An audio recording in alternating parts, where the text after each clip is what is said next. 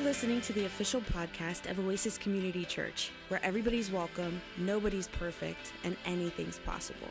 If you'd like to learn more about Oasis, request prayer, or get in touch with a pastor, visit our website at oasischurch.org. Enjoy the podcast. Well, good morning, church. If we haven't met before, my name is Alex. And if you have been with us the past few weeks, or if you remember from a few years ago when we did this series, usually this is the part where the song that we are going to be referencing throughout the sermon is being sung. Don't worry, we're still going to do that, and you don't have to listen to me sing, so that's a good thing. So we are going to have that in a little bit, and it's going to be awesome. I'm really excited for it. The song for today is Kyrie by Mr. Mr. And just out of curiosity, when I just say the title, how many of you know the song that I'm talking about? Okay, awesome. That's honestly what I expected. Many people don't know this song. It is a song from the 80s. It is an anthem, and I personally love anthems. And so anytime I can drive down a road and blast a song, that is a good moment for me, and this is one of those that you will be able to do that with. A little background of the song and the history of the phrase Kyrie. If you grew up in the Catholic tradition or in the Eastern Orthodox tradition, the word Kyrie, partnered with the word eleison, might sound familiar to you. There is a prayer that is often given throughout, and it's a communal prayer that translates to Lord have mercy, Lord have mercy, Lord have mercy, followed by Christ have mercy, Christ have mercy, Christ have mercy, and then one more time, Lord have mercy, Lord have mercy, Lord have mercy. As I was kind of researching it, they can find evidence of that prayer in our church's history all the way back to at least 800 AD. So this phrase has been with us for a long time, which is really exciting. You can also find references of it in some of Bach's work and in Mozart's work. And if you are a Disney fan like me, it is also in The Hunchback of Notre Dame. You just got to listen really closely, but it's there as well. So it's really awesome to have all of that. A little bit of history about the song itself. It was written by John Lang, and the rumor is that he was mugged and then wrote this song in reference to being mugged. That is not true, at least according to him. He wrote it about 3 years after that experience, and then Richard Page is the one who then sang it for the band, and he loves it, and he actually looks at it as a prayer, which is wonderful, and you'll kind of get to see that in a minute. He is quoted saying, when he reads this, or when he sings this song, it's a moment for him of reminding himself to be still and realize that what I'm doing is small in compared to what's going on in the universe, and so it's reminding himself of that journey that he is going to be on. For me personally, this song is one that I cannot remember the exact moment I heard it for the first time, which in talking with a few people, that's also a similar thing that we all share. You may not remember the first time you heard the song, but when you do hear it, it's just going to stay in your brain for a while. So again, you're welcome to that. My dad and I would drive to high school early for practice, and this was a song I do remember coming on the radio quite often. So that is the memories that I have there, and then I lost it for a while. Found it again in college, lost it again for a little bit, and then in the past 5 years, it's become just a constant thing that I will listen to every few months because it is just a wonderful song to listen to, and the lyrics behind it are wonderful. And so I want to pull up the lyrics real quick. This is the chorus of the song, so it goes, Kyrie eleison down the road that I must travel, Kyrie eleison through the darkness of the night, Kyrie eleison where I'm going, will you follow? Kyrie eleison on a highway in the night. So again, when we look at it with Lord have mercy, now it's Lord have mercy down the road that I must travel. Lord have mercy through the darkness of the night. Lord have mercy where I'm going, will you follow? Lord have mercy on a highway in the night. This phrase, once again, just one more little bit of history so you have it. Kyrie, the first time we can see that in the Bible is in Philippians 2. So again, we have been saying this phrase for a long time, and it's really fun that this was an 80s song. And when you go and read interviews with the band, they're like, yeah, nobody knew what we were singing. They just all were yelling it and chanting with us and having a great time, but no one knew that this was a prayer that's been in the church for a very, very long time. A fun part that I actually learned from Robbie this morning is that the case of Kyrie, when we're using that, is actually the personal case of that. So when we're saying it, we're talking to the Lord in the personal response or request in that sense, which is fun once again. And when we're looking at this in a first meaning, I became a parent about 2 years ago. And full disclosure, I probably said some form of these prayers at some point in the past 2 years as I was learning what it meant to be a dad and what it meant to take care of my son in that way. And I know that there are other new parents in our community as well, so this could be something that's going to come up from time to time. I know students are back, and we're so excited that you guys are back here. I hate to be that person, but probably the first paper is not too far away, or midterms or finals. These are going to be great prayers that you can say in those moments. And then the obvious one that goes with these lyrics is the travels. You know, I'm traveling in a couple days, and if you are like me, we all say some form of, Lord, help me get from point A to point B. We have prayers of, where may the road rise up to meet you. May the wind be always at your back.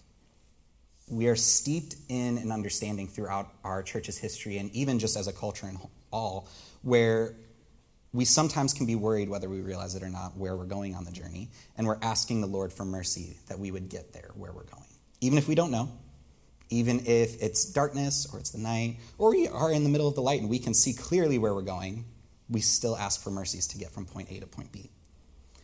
So my question to you is, what does Lord have mercy look like on the road that I must travel for you? In your moment right now, what does that look like? Is it one of those three different options that I just said? Is there something else kind of going on that you are asking the Lord for mercy in this moment? I think it could be important that we see the definition of mercy when we're looking at this. Merriam-Webster will say that mercy is defined as compassion shown especially to an offender or one subject to one's power, lenient or compassionate treatment, a blessing that is an act of divine favor or compassion. And then the final definition is works of mercy among the poor, which I remember being taught not to use the word in the definition of the word, so maybe we should talk to Merriam-Webster about that. But nonetheless, we are shown mercy in ways that maybe we do not deserve. And when we look at the text that Justin just read for us, this is a clear story of that. If you will, for the next few minutes, let's pretend that we're on that journey with those four men. And that those four men, before they even stepped onto the road to Jericho, they did ask for traveling mercies. So the first man walks on the road from Jerusalem to Jericho, asks for mercy, is beaten, left on the side of the road. The priest, before he gets on the road, asks for mercy. The Levite, the Samaritan, both do the same as well. All four of them did receive mercy. 3 walked away without harm. 1 didn't. But that one did receive mercy from another. Why do we think that he was different than the other 2 that walked by? I think the reason that he showed mercy, and by he, the Samaritan, showed mercy, was because he understood that the mercy we receive from the Lord on our journey is not just for us, but for those we meet along the road. So the question I asked you a few minutes ago, what does Lord have mercy look like on the road that I must travel? There's one more line that I think is important. It's what does Lord have mercy look like on the road that I must travel with others? What does it look like to show mercy to those that we see as we are receiving mercy?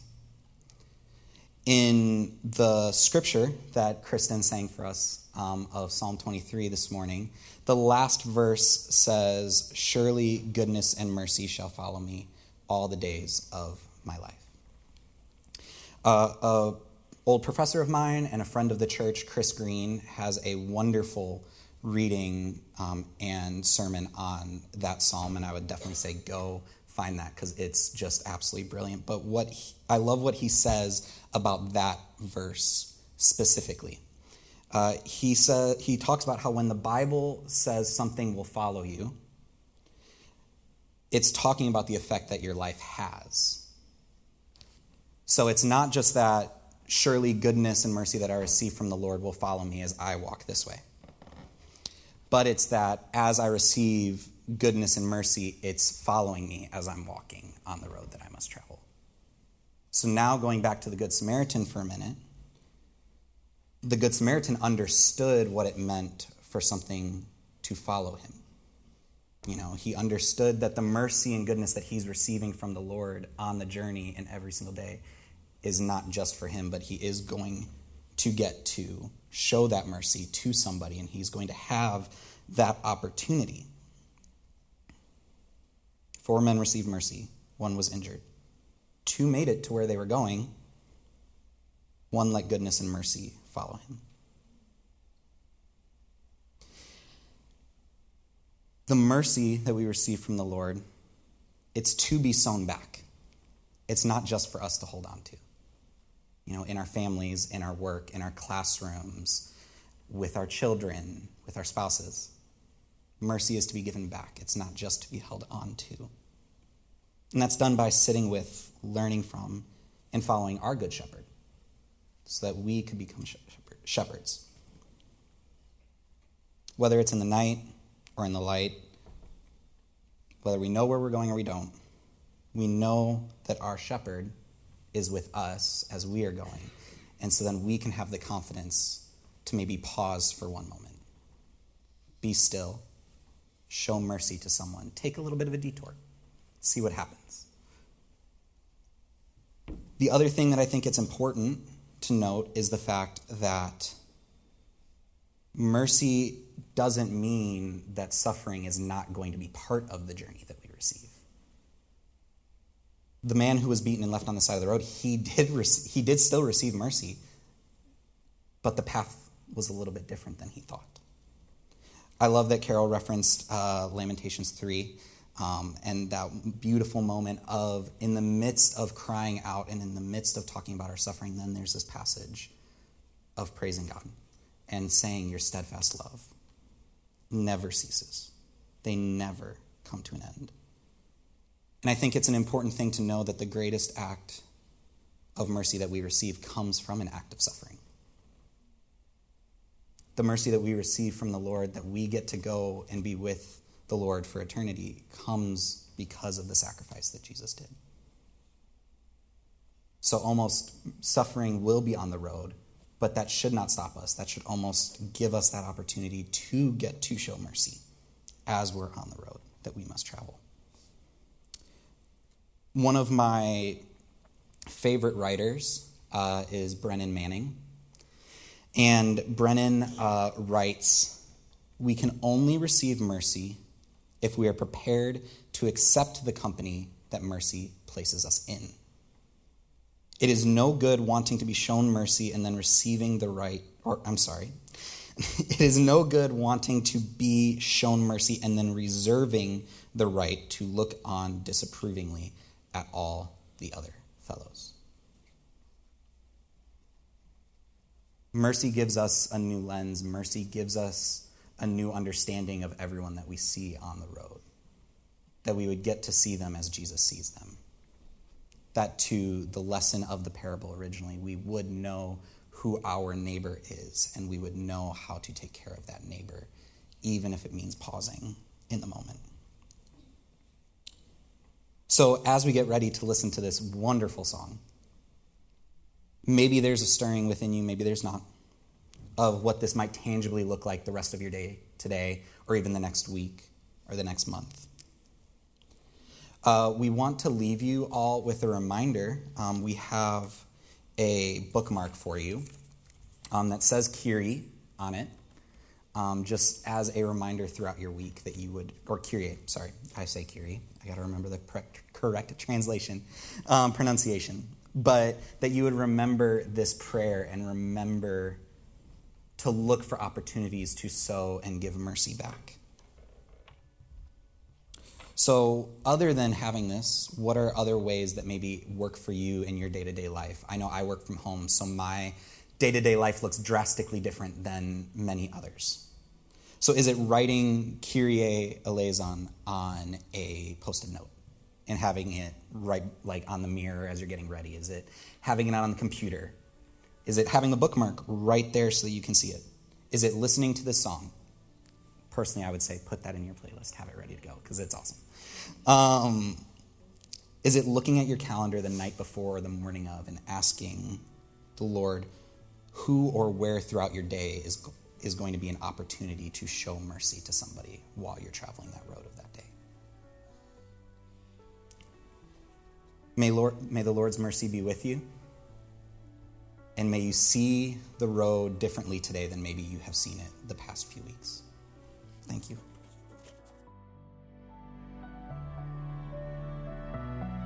We hope you were blessed by today's podcast. If you liked what you heard and want to support us, you can do so by subscribing wherever you listen to your podcasts. You can leave us a review on iTunes, and if you want to contribute to Oasis financially, you can go to oasischurch.org. May the Lord bless you and keep you, and may God's face shine upon you and give you peace. Amen.